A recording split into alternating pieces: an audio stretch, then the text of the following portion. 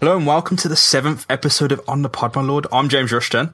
I'm joined by Adam Clark and Ellis Sanford. How are you both doing, guys? I'm doing pretty well, thank you. Good to be here on the pod again for our season preview.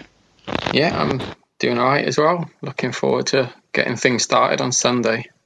Yeah, it's come around so quick, but yeah, we haven't had a lot of season preview type stuff on a 7500 to Holte yet. So what we thought we'd do is we'd get together, have a chat, and kind of sum up what we think this will happen in this season, really. Lots happened in the off-season.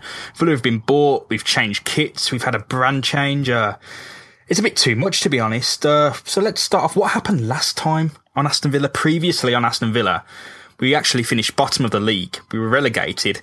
We were still owned by Randy Lerner, who Scarpard sold the club off. We finished with 17 points, and everyone expected a bit of a clear out, which hasn't really happened, has it, guys?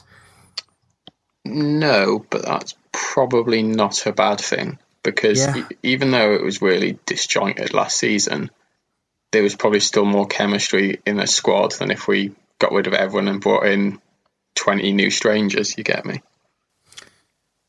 Yeah, I thought we was going to sack off Lescott, sack off Richards, get rid of maybe Hill, Veretout, just change the squad. Only a few of those moves have come about. It doesn't look as though we're dropping to the depths of Paul Lambert's bomb squad, but it looks like certain players are unfavoured as we head towards the new season, and some people we just can't get rid of. The squad looks to be the same shape as last year, which, Adam, does that worry you at all? Does a little bit, yeah. I mean, I know it's not so much about the players. I'm probably one of the few people who will even go as far as defending Joleon Lescott. No, for me, Gabby, Mika Richards, those two are right out. What does worry me is I'm not sure what we're looking at tactically yet. We're not seeing a really clear plan coming in to overtake what we did last season. So that's a bit more the worry. I don't mind necessarily the personnel, but I would like to see them taking more of a shape. Yeah, last season, catastrophe would be an understatement, I feel. I don't think we all expected that in the round tables we did last season. I think we was aiming a bit higher than relegation. But Arthur Ellis, who joins us today, has put a bit of a shift in this week, and he's interviewed everyone from 7500 to Holte about their expectations for this year. How did you manage it, Ellis? How did you do it?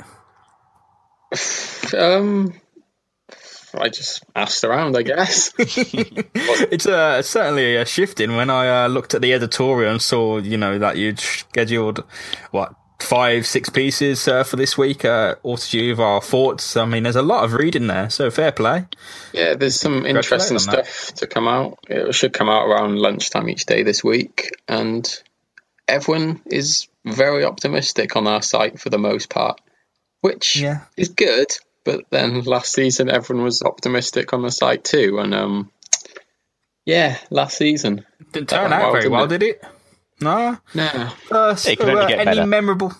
Yeah, exactly. Only up from here.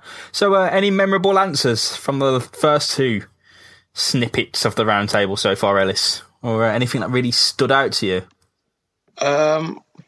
What did stand out to me is that Arrow Matt Villan has a lot of optimism in a certain Gabby Abonglaw this season. Yeah, I saw that, and I'm not sure if he's... I'd like to think he's not for real, because get to it, man.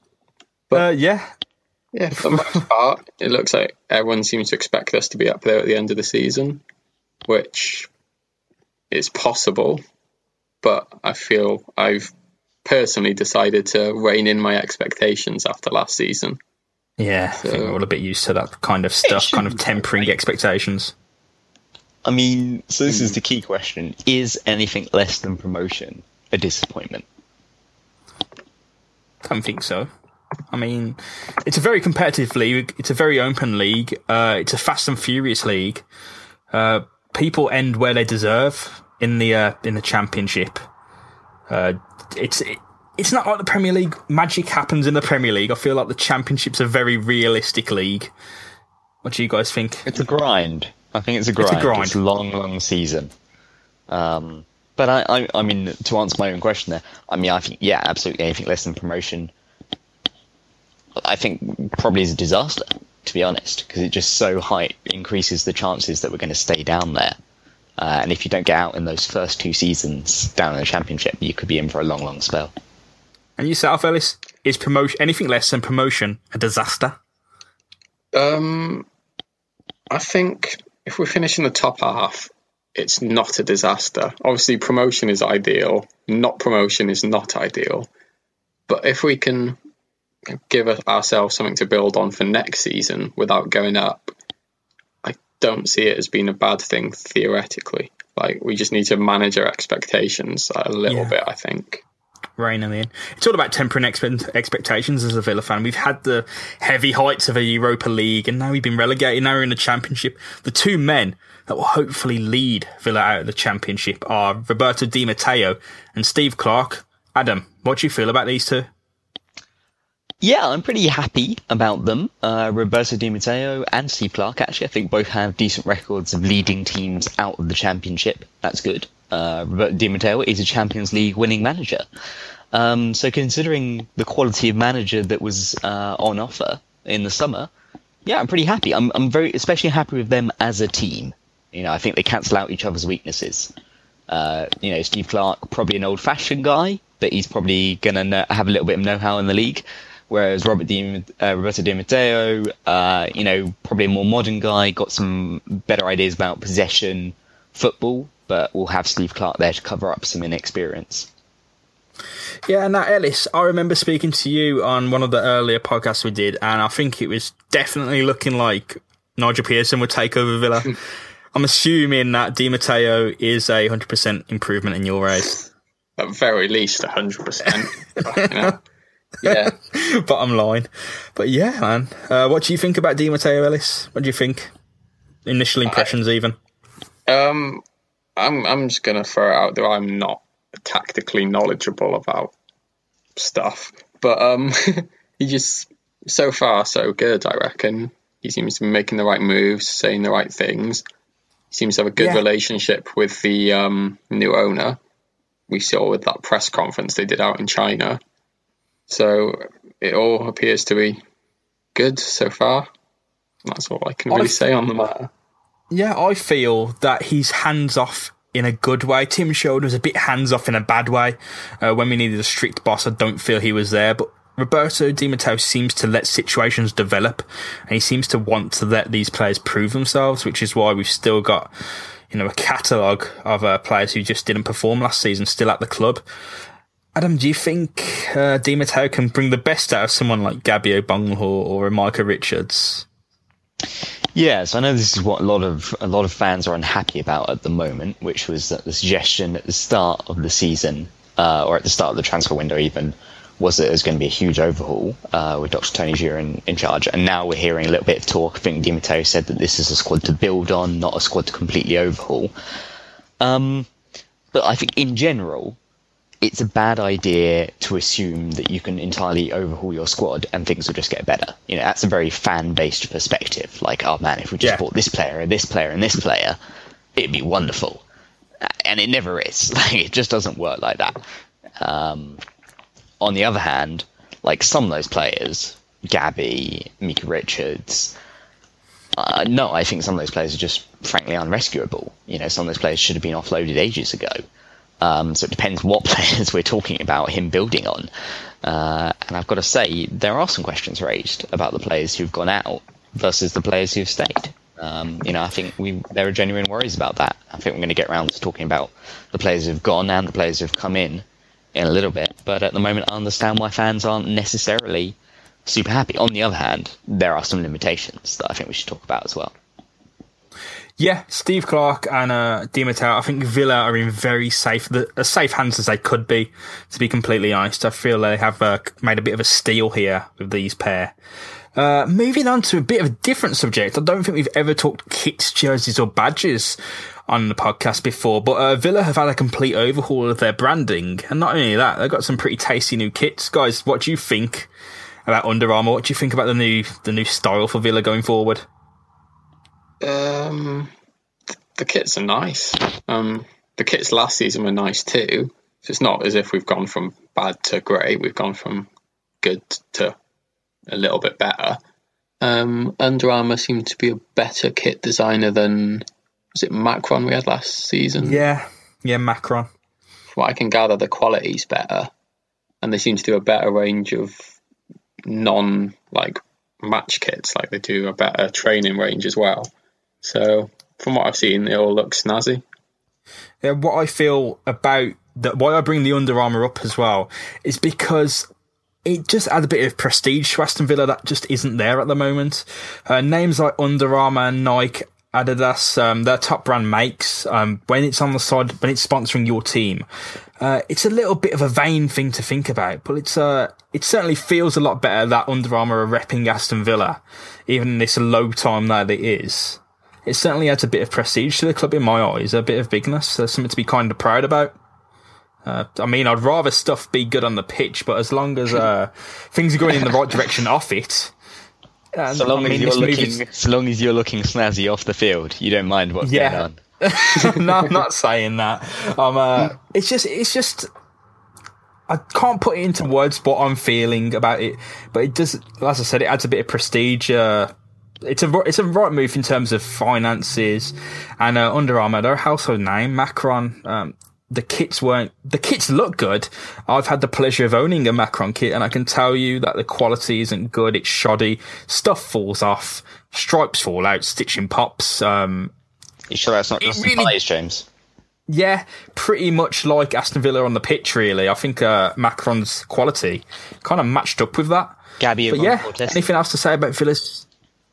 Yes, fit around his man boobs. You know, if he can squeeze in all of your can. He has to suck in that 6-pack for a whole 90 minutes. That's what we're talking about. But yeah, Under Armour will really show his vulnerabilities, shall we say. Very tight fit. No place to hide. No place to hide. No, those tits, frankly, Gabby won't do very well in Under Armour, mate. I mean, we've seen the picture of him twisting around in the Macron, and it's not pretty. It's really not good. It wasn't good. I'm looking forward but let's assume that he's going to be fit again this season, and then he'll look ripped. Yeah, man, it'll really show off. But there's 3 new guys who will be appearing in this Under Armour kit with this new badge. Pierluigi Gallini, Tommy Elphick, and Aaron Tishbola.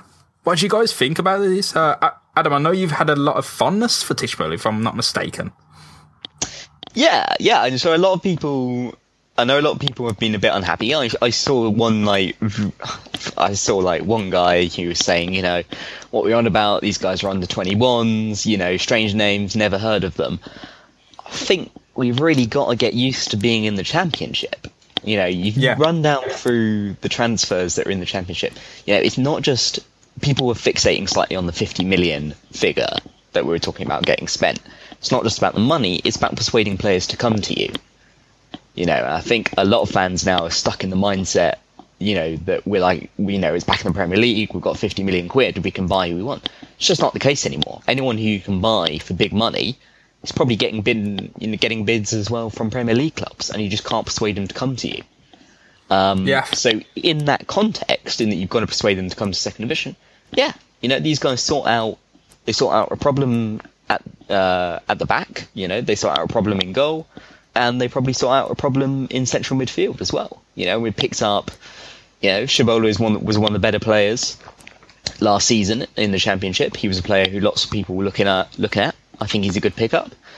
Pierluigi Gallini, you know, he's looking like a nice pickup as well. You know, we knew that it was a problem position with Guzan. You know, I think it was time for him to go. And Tommy Elphick, you know, I think we could desperately all say that we needed another centre-back. So I'm feeling pretty positive. I'm not saying they're enough on their own, but I'm positive about those 3. Ellis, who out of those 3 excites you the most? Neither, none of them. But I say that in the best possible way. In that, compare these 3 signings to last summer's. I'm digging myself out of a hole here, by the way. Last summer we signed a load of individuals who were all creative, good, didn't gel, didn't really work.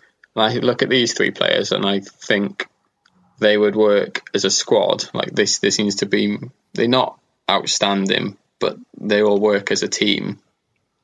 So in that sense, they're going to be great signings for us theoretically, because last season we had loads of players that just didn't work well together, and it created a bad feeling in the dressing room as well, from what it appears. So, and if you look at Shibala's Snapchat, for example, you already see he's set into the club really well. He's getting on with the likes of Jack Grealish. And if they can build bonds and get themselves working for each other as well as with each other, they're going to be great signings for us, in my opinion. Yeah, I mean, last season's transfer window, I'm pretty sure both of you will agree with me, it looks fantastic in a game like FIFA or Football Manager. Unfortunately, it was more style over substance. I think Villa are one signing away, in terms of an attacking midfielder or a striker, from having a whole new backbone in just 4 signings. They've got a future really set up here. Man who excites me the most, and I'm a bit worried about, is Pierluigi Gallini. He had the luxury of playing in a league which, it's a good league, Serie A, but it is not as frantic as English football, not as panicky, I'd say. I think that's a better word to describe it. One thing I've noticed that Gallini does a lot is he parries the ball. He doesn't catch it, he will parry the ball. I can tell you now from experience, as someone who's played Sunday League football in England, that people will always wait for that. As soon as you do that once, it's an unforgivable mistake, and someone will capitalise that, especially in a place like the Championship where poachers thrive. Gallini does worry me. That's why I think Villa are looking at someone like Costa Pantilimon, which kind of I despise. But yeah, Villa's goalkeeping position doesn't look as secure as maybe we think it is. However, Tommy Alfick... Oh, carry on, Adam. Sorry. I was just saying that in the last podcast when we talked about Gallini coming in, I talked about him being a good competition pick with Guzan. That's obviously not the case anymore. Guzan's that's quite worrying. So... yeah, I think I would also welcome someone else being brought in to provide some competition in that place. And that Pantilimon link sounded quite good in that respect. It's gone a bit quiet on that front, but we'll see. Yeah, quite thankfully, I feel. Yeah, I do agree that we could do with a second goalkeeper, but I don't see the purpose in bringing in Pantilimon, in that if we want a keeper that's not parrying balls out, he's probably not what we want, and that he's not very good with his hands either. Let's point out also that he's a young guy. He's only 21. That's the kind of thing that can be coached. Yeah, as I said, I mean, he played in Serie A. It's not as panicky. It's very measured. In the Championship, as there are scrambles in the box. Stuff like that happens. In Serie A, he would be forgiven for parrying a ball to a waiting defender. It simply won't happen in the Championship, and that will be something that will need to be eradicated from his game. Thankfully, he's not like Guzan. He's quite young. But yeah, hopefully the same mistakes won't be made with Guzan. He was quite a young prodigy. Final thought on goalkeepers. Mark Bunn wasn't that impressive at times last season, but for a Championship keeper, he's not actually a bad second choice. So no. We've got Gallini to try out this year. Give him game time, see if we can bring him up to speed with English football. We have a reasonably good keeper to fall back on. And also Jed Steer, he's got Championship experience if we keep him around. So I don't think we need to be worried about goalkeepers just yet. Fair enough. Pretty good shout. Aston Villa would want to make some more moves. People who are rumoured to be arriving to Villa in the couple of days are both Ross McCormack and one Ravel Morrison. Ellis, I think we were both caught out earlier this month when the BBC did report that Aston Villa would in fact not be moving for both these people, but it looks like things are really picking up pace with Ross McCormack. How do you feel about Ross? Well, I mean, I've got egg on my face if he does sign, so that's not Don't worry, ideal. I'll take the blame for that. But yeah, I'm all for it. Sure, he's old. Well, I say old, he's 29, he's not that old. But for a footballer, he's getting to the end. So it's quite a lot of money for a player his age, with adding on the fact that there's not going to be any resale value. But if he can score the goals that get us back up to the Premier League, then it's money well spent, in my opinion. Adam, does Ross McCormack excite you more than a Gabby Agbonlahor or a Jordan Ayew even? Yes to the first one, no to the second one. I mean, yeah, Ellis summed up well. He's in normal circumstances, you don't want to be spending that kind of money on a 29-year-old who you're not going to get a lot of sell-on value out of. But when the prize is promotion, and God knows that figure keeps going up, how much promotion is worth every season. Yeah, absolutely. He's worth it. He scored goals in the championship every season. He's been down in the championship. He scored, well into the double figures in goals. And if he's the guy who gets you it, we need a striker. He's very clearly the best striker who's available in the championship right now. There's absolutely no reason not to go for it. And, if we manage to nick him off of Norwich, all the better. Yeah, perfect. It's more of a strategic move, I feel. You take him away. You're not only taking him away from Fulham and bringing him to Villa where he can score goals and get wins. You're taking wins away from Norwich there. You're taking goals away from Norwich, which is it's a real bonus. In terms of people who are leaving Aston Villa, though, Carlos Hill, I know he's a favourite of yours, Adam. Bit upset there. Oh, man. I'm distraught. I'm in tears.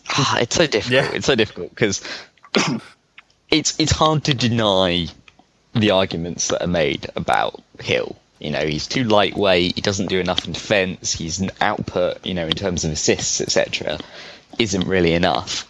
But I just feel like, you took him in from La Liga. He's a young guy, totally different style of football, and you put him under Tim Sherwood. It's like, I don't know, it's like putting your kitten in a washing machine. And then you criticise him. The kitten does die during that, Adam. The kitten doesn't live. You criticise him because he walks funny afterwards. Couldn't we just spend a bit more time with him? David Silva didn't have a good first season when he was at Man City. I'm not necessarily... No, I agree.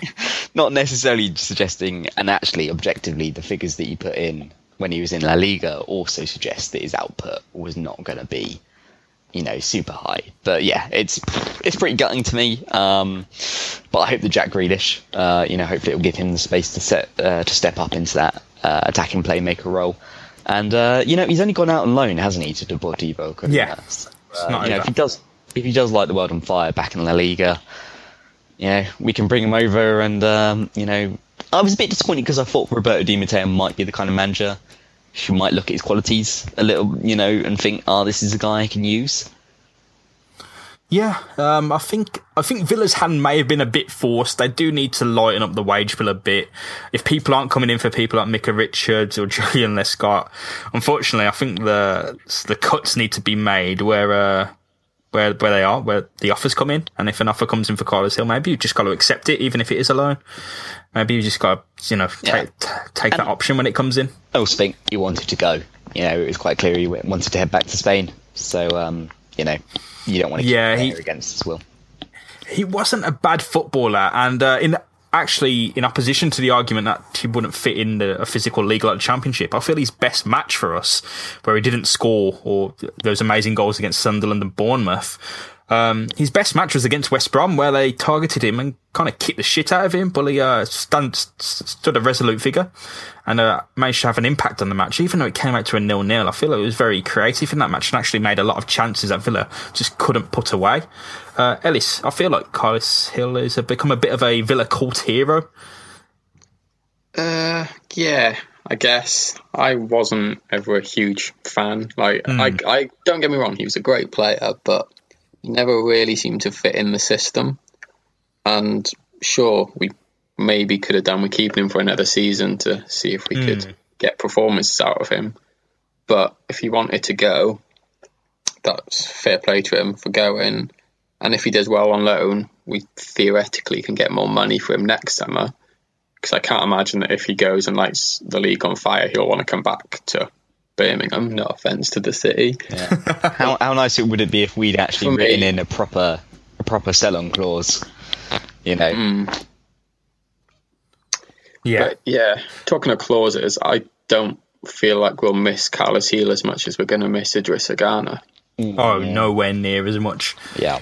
Theoretically, he's easily replaceable, but we all know that things that are easier in your head don't work out for Villa.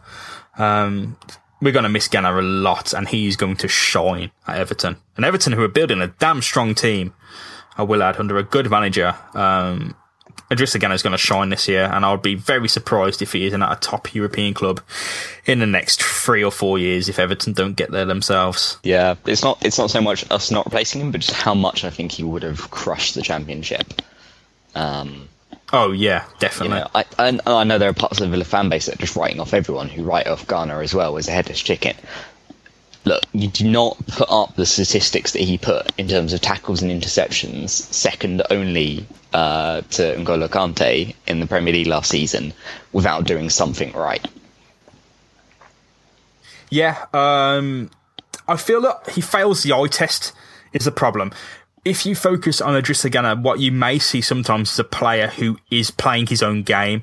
I can tell you now that maybe some of the best players in the world don't always look good doing what they're doing. Even some of the worst players, Riccardo Montalivo for AC Milan in Serie A. He kind of stumbles around. He does his own thing. He's not the best player, but he can lay off a pass. When the game comes to him, he can perform, and that was very much the same with Idrissa Gueye. When the game revolved around him, he would shine. I feel Villa fans, he's maybe singled out for a bit of unfair criticism. But Ellis, I think Gueye shined, and you're right, we'll miss him. Yeah, and I think part of the criticism was that he did give the ball away a lot, but unlike quite a few of the other players that gave the ball away a lot, he gave the ball away trying to create chances rather than just passes sideways. So I think creatively he was a good option for us. It's just he didn't quite gel with some of the players around him. Whether or not that was language barrier, lack of time with each other, but it's one of those things that maybe given another season, and especially in a lower league, he would have bossed it, in my opinion. Yeah, and one of his... I will praise him on the fact that when he gave the ball away, he would get it back most of the time. Let's not forget that.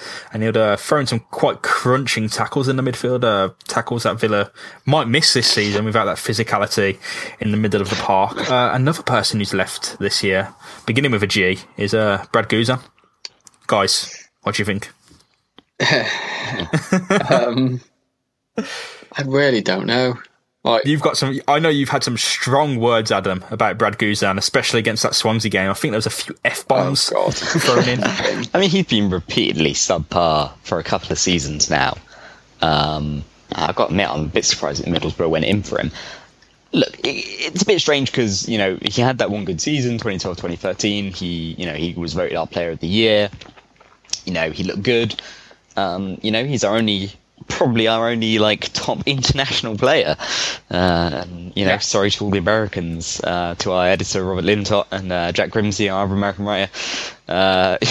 Pity you guys that he is the US first choice. But perfectly happy to see the back of him. Yeah, he was amazing when we actually released him and Lambert brought him back. And for that 1 or 2 seasons, he was incredible. His mind simply isn't at Aston Villa anymore. It's focused on what he wants to do. What he wants to do is play well for the US men's national team, as well as maybe shine at Middlesbrough. But unfortunately, I don't think he's going to get many games with Victor Valdez there. But yeah, Brad Guzan, certainly an enigma. I think some of the criticism he comes in is quite harsh. It's only recently where he's kind of fell off the face of the earth and done terribly. But another player that's going that I am very unhappy about is Kieran Clark. And I mean, he's having a medical today at Newcastle. That's pretty much gone. Right, guys? It's sad to see him go in the sense that he's Villa through and through, and that he's been there all his career. But he's completely replaceable. He's nothing special. He's good on his day. His day isn't that often. He's quite error prone. He doesn't seem to have a calm head. And if he goes to Newcastle and costs them a couple of points, sod it. That's not bad for us. Yeah, Adam, you made me see sense yesterday. I was in a bit of a pickle. I was a bit upset. You made me see sense. It's a bit of an odd move. And in a way, I think it's a transfer that's bad for both parties, which is quite impressive. Yeah.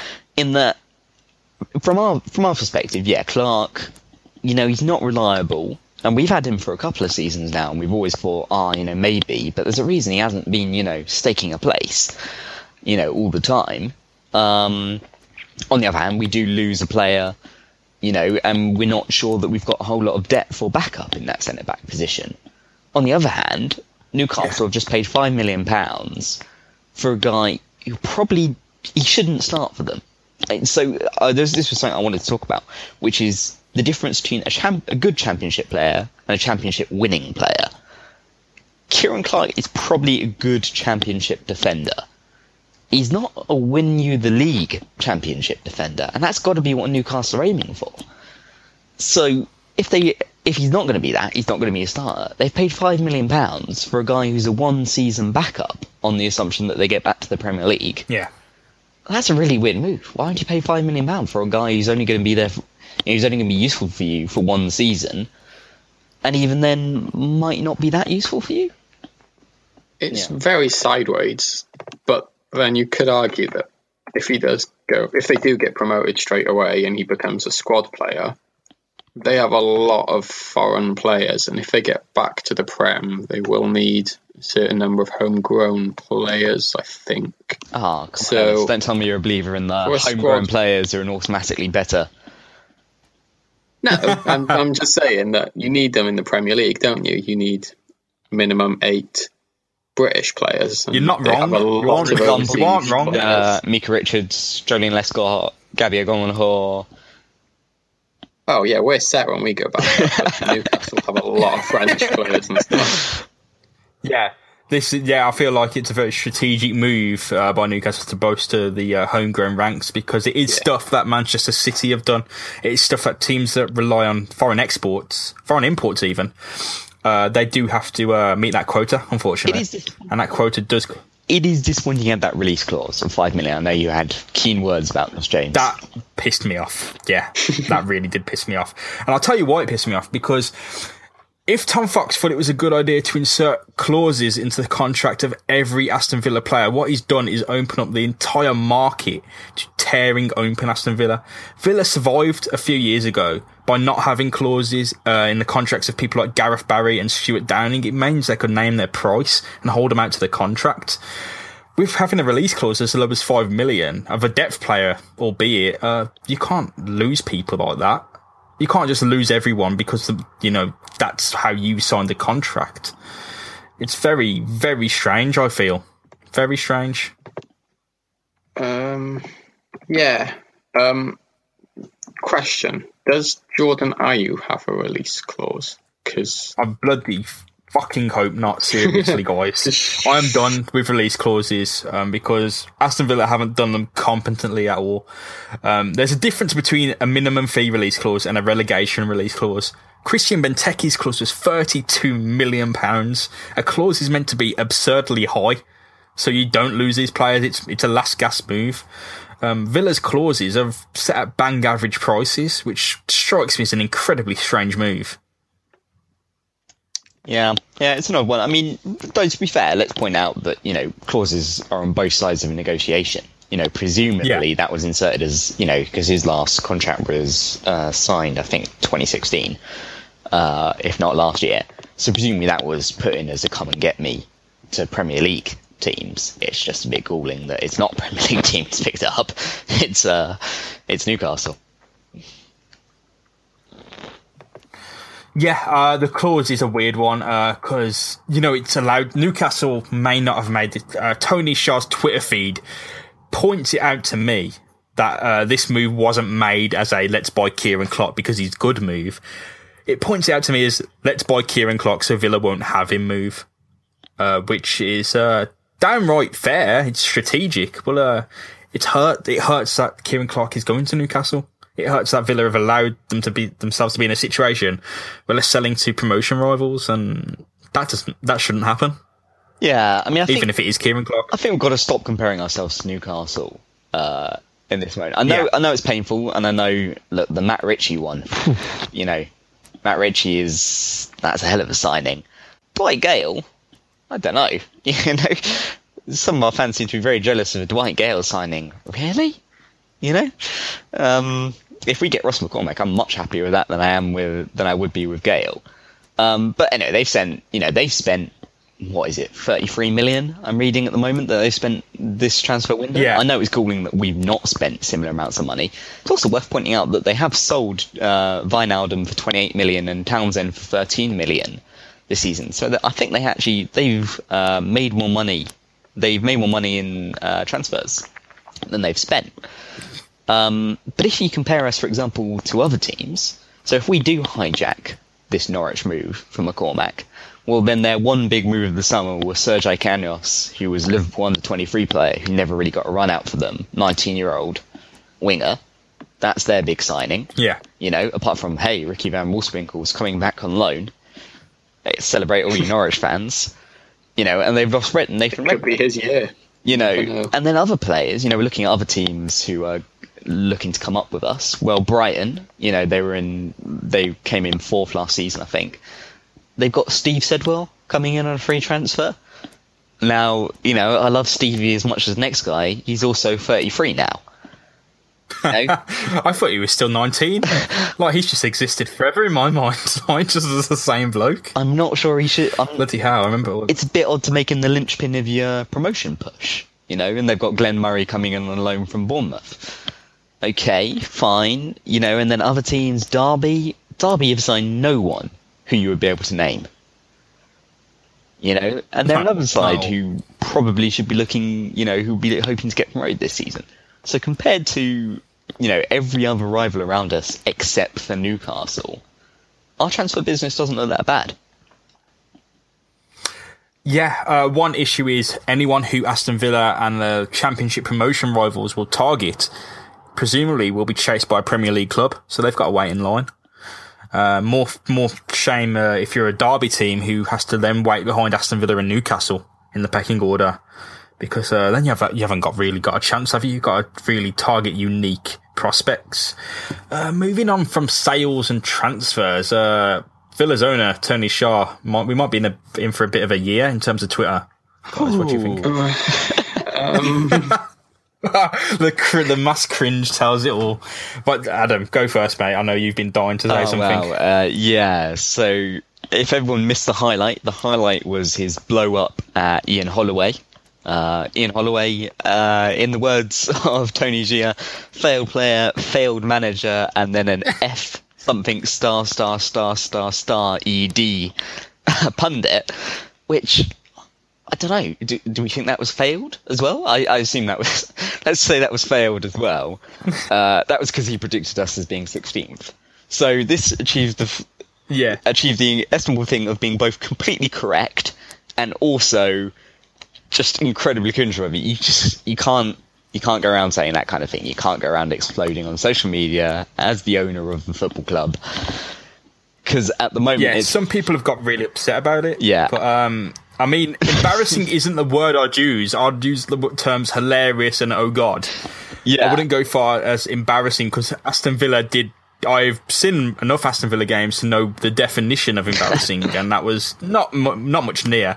But I don't. Yeah, an owner shouldn't be doing it. I don't think it is hilarious. All right, I advise anyone to go check out what Alex Carson wrote on the site 7500 to Holt about this, because it was very clear-headed. But the point is, it's funny when it's at Ian Holloway.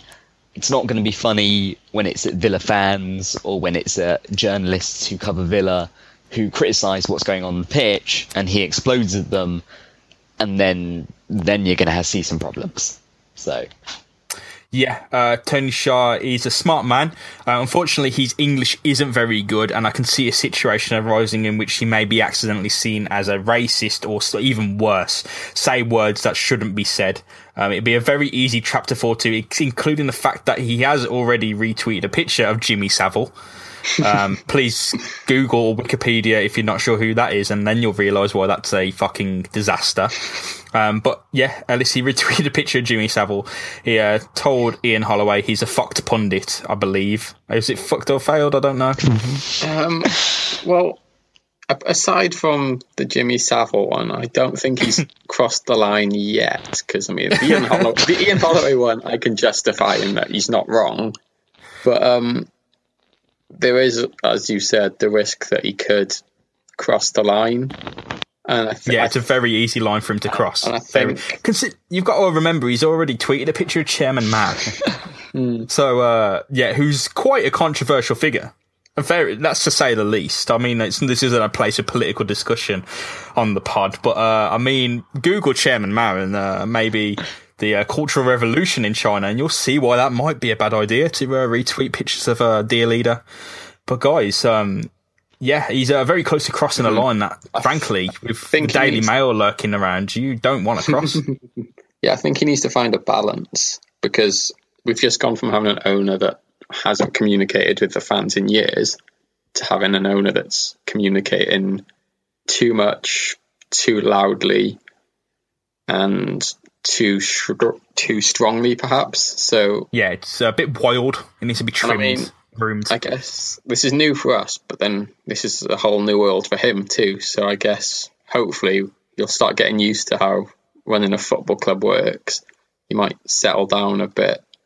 Hopefully, anyway. Yeah, I just want a silent man with a big briefcase full of money, to be honest. I think that's what Chris Samuelson wanted at Reading and Everton, but it never actually materialised. Didn't get his briefcase of money. But no. But Chris Samuelson's actually in India buying a few football clubs. Tony Shah, this is it's a tool for good. We can see for the first time into our beloved football club. It's not forget that Randy Lerner loved Aston Villa lots, and he did want it to succeed and ended up smothering it in his death grip. Where he actually never turned up, so I find it hard to believe he loved it, but that's what I know he loved it. That letter that he left stunk of love. Didn't he have a tattoo of the club logo on his ankle as well? That's commitment, to be fair. Randy Lerner loved Aston Villa. He just wasn't able to see it through. Tony Shah comes in, maybe loving Aston Villa, but he's very passionate about his respect for the club and what he thinks will achieve. He was mentioning Stan Petrov and I think it's Weibo, the Chinese social network. Yeah. He was mentioning Stan Petrov months before he bought Aston Villa, which is a good sign. But just rein it in a bit. You sound a bit like some of the crazy #AVFC fans that we can see mentioning various conspiracy theories about Shah and Riley and Lerner and the running of Villa. But it's a force for good. I think that's all we can say about Shah. Hopefully it works out that way. It's going to be interesting. It's on Sunday. It's time. Oh, sorry, Adam. Carry on. No, I was just saying that if we thought that the club was going to have a couple of boring years down in the Championship, I think we might find it's interesting this year. And let's hope that's a good way. May you live in interesting times. Is the classic Chinese curse. And Aston Villa have got an interesting season ahead. I believe it's 42 games. There's midweek games. It's a packed schedule. There's a lot that's not on TV or won't be publicised. So you've got to keep an ear to the ground and really do some research this season to find out the Villa results. But the season ahead, it starts on Sunday against Sheffield Wednesday. Guys, this season, who's the Villa player to look out for? I think that was a question that's coming up on the round table later this week. I think. I know it is. So I'm just going to spoil my own answer and say Jack Grealish. It's now or never, kid. I won't be the main playmaker. Won't be able to disagree with you there. We need him to set up the goals, and against opposition that aren't as good as they were last season, and without having been hindered in a way by having him and Carlos Heel in the team. It didn't work having both of them as creative outlets, but with just Grealish, there's no knowing what he could theoretically achieve this year, and we're going to need him to if we want to go back up, I think. Adam, will you agree Grealish is the one to watch? I think Grealish is the obvious one. I think he's got everything that it could be to be a complete, absolute star in the Championship this season. Now, I think someone made a good point that I saw, which is that if you said at the start of the season, you're going to get to keep, or at the start transfer window, that you'll get to keep Ayew, Amavi and Grealish, that's a star Championship lineup just there. So I'm going to say, I'm not going to spoil my answer for the round table. People have to go read my answer on the round table. They're going to give a slightly different answer. Amavi. As long as we can get him back. It looks like at the moment the talk has quieted down of people swooping in for him. He's made some positive noises about wanting to make his mark at Villa. And, what we've seen was hugely promising from him. So really looking forward to his development. Yeah, Jordan Amavi will be clashing with Joe Bennett for a left-back space as he endures the rehabilitation from a quite crushing injury. Ali Sissoko, forgotten man. He was pretty good. I don't know if he was good on Sunday, but he crossed the ball in, which is more than I've seen from him in a while. Crossed a few balls in, actually, pretty good. Really just said couldn't get his head on them, or was absent at the time. Guys, this season, I'm not sure if you got a fixture list up, but match you're most excited for? I don't need a fixture list. For me, it's Villa versus Cardiff, personally, because I do love a bit of Wales versus England. Even though I will be supporting Villa despite them being the English side of it, it could be a good match, and it used to be the most local fixture for me. So, long-standing enjoyment of that game will continue this year. Adam, what about yourself? Well, I'm looking forward to my own local fixture, which is Villa Ipswich this season, which is it's going to be the closest I've seen Villa for a long while down here in Essex. Shatter boys. Absolutely. I might even go as far as Norwich to see them play as well, which could be interesting. They aren't far away. Interesting. Let's say it's going to be fun watching us play Burton Albion. It's just that might not be a match that Villa fans ever expected or wanted to play, but now that we're there, let's go out and enjoy it. Burton Albion's my one as well. Right up the road, peaceful little Burton up in Trent will be descended on by a horde of angry Villa fans. There's probably more of Aston Villa fans that can fit in the town of Burton. Even it's not a city, is it? But Burton Albion's. We're looking forward to that one. Certainly, that's my most match to look forward to. And obviously, there's a second City derby going over to Small Heath to play Birmingham City on their turf for the first time in a long time. So yeah, the Championship is building up to be an exciting season. Final question, guys. Let's wrap it up. Where will Villa finish specifically? Man, you're spoiling all the questions on my round You table, can change your answer. I'm sticking with 8th. I can't see us finishing as well as I think everyone wants us to finish. I mean, we signed Ross McCormack. We signed maybe one or two other players. My answer might change.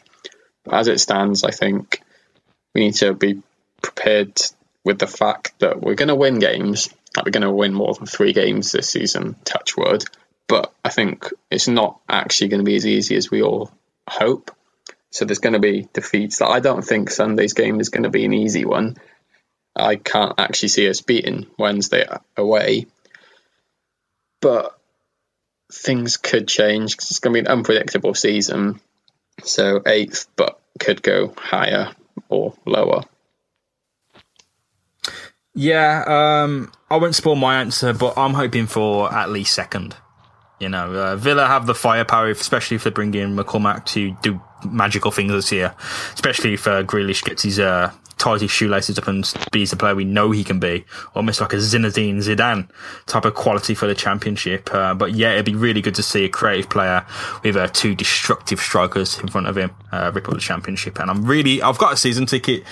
And, I really want to see some goals this year because I saw about 4 last year. I think I can count the amount of goals that I saw on both my hands. So, not looking forward to a repeat of last year. All I want is some goals and some wins and some happiness. Adam? Yeah, it might take us a little bit of time to get rolling, but, I'm going to give a 2nd. We've got quality players. We've got players who should be able to get us easy wins in this league. I think we will spend a little bit more money before the end of the transfer window. Fingers crossed for the McCormack deal. Yeah, we're going to cruise in 2nd behind Newcastle, unfortunately. That would be hilarious if we were the ones who kept them down. So, just give me that best highlight of my season last year was partying as Newcastle fans cried on the streets of Birmingham as I realised that their fate had been sealed once again by Aston Villa FC. Guys, I think it's time to wrap it up there. We've pretty much talked a lot about the coming season. We'll have to see how it unfolds. I think we'll be speaking again about the season maybe in January to wrap up a transfer window. But next time, I think we'll be bringing you something special. I'll keep it under wraps for now and plan something out. But guys, I think we've got something special to bring in the coming months on the pod, my lord. Speaking of special, you can apply to be a writer with me, Adam and Ellis on a 7500 Holt. We're trying to offer a platform for good writers. So yeah, get involved. You can be part of what I believe to be the best Aston Villa site on the internet. One of the comments we've already received in the application, it seems like a family from the outside, and yeah, can't agree more. So yeah, guys, we'll be back with On The Pod episode 8. Any final thoughts? Just, if you are interested in seeing what we're like, it's only 500 to help. Do start off by following us.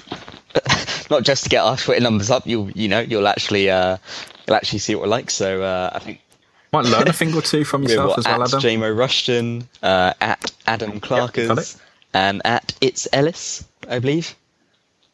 Yep. It's _ Ellis. That's the one. I always get caught out. Did someone take at It's Ellis? I don't know. I never checked. I just like a good underscore, quite frankly. But yeah, it's a great team, and perfect stuff, guys. We'd love to be working with other great writers and other great fans of Villa. Yeah, guys, we'll be back in September with something special. Until then, keep it 7500 Holt. For me, James Rushton, Adam Clark, and Ellis Sandford, it's been episode 7. It's been a pleasure. We'll catch you later. Bye, guys.